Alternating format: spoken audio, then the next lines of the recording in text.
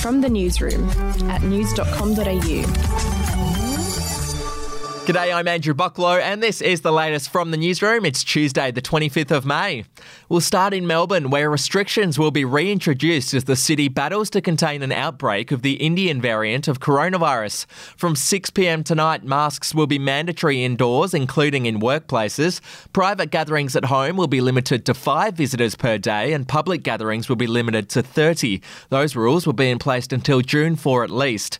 It comes after a COVID outbreak in the city's north grew to 5 today. In other news, we should know within weeks whether charges will be laid over the alleged rape of Brittany Higgins. The Australian Federal Police Commissioner has revealed that a brief of evidence will soon be sent to the ACT Director of Public Prosecutions. Prosecutors will then consider whether or not criminal charges will be laid against an ex-Liberal staffer that Miss Higgins alleges sexually assaulted her at Parliament House in 2019. To tech news, and remember that iconic YouTube video, Charlie Bit My Finger? Ouch! Ouch! Ouch, Charlie! Ow! Charlie! That really hurt!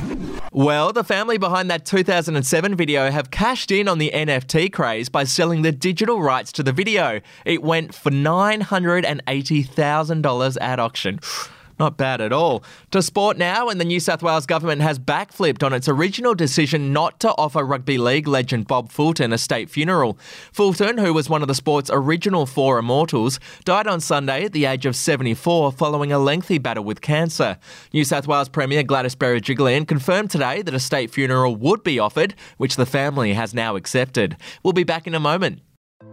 Hey, I'm Felicity Harley and I host Healthyish, where we chat to experts, influencers and people in the know from around the globe to arm you with the knowledge to make healthier decisions for your mind, body and soul. I think if we're going to be focusing on health, like sleep is probably the biggest component of that. I think sleep is the cornerstone. Like choose the harder option, because I've never woken up and gone, I regret that run that I went at 4 a.m. I've never done that. Search for Healthyish and Extra Healthyish wherever you get your podcasts.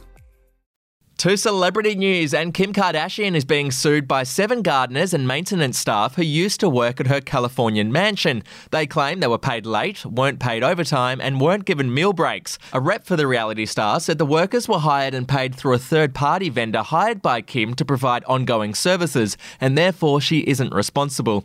And finally, Lindsay Lohan is making an acting comeback. She's signed on to star in a Netflix Christmas rom-com. She'll play a newly engaged and spoiled hotel heiress who finds herself in the care of a handsome blue-collar lodge owner and his precocious daughter after getting total amnesia in a skiing accident. Sounds like an Oscar contender. Well, that is it from the newsroom. We'll be back tomorrow morning with another update. Your headlines from news.com.au.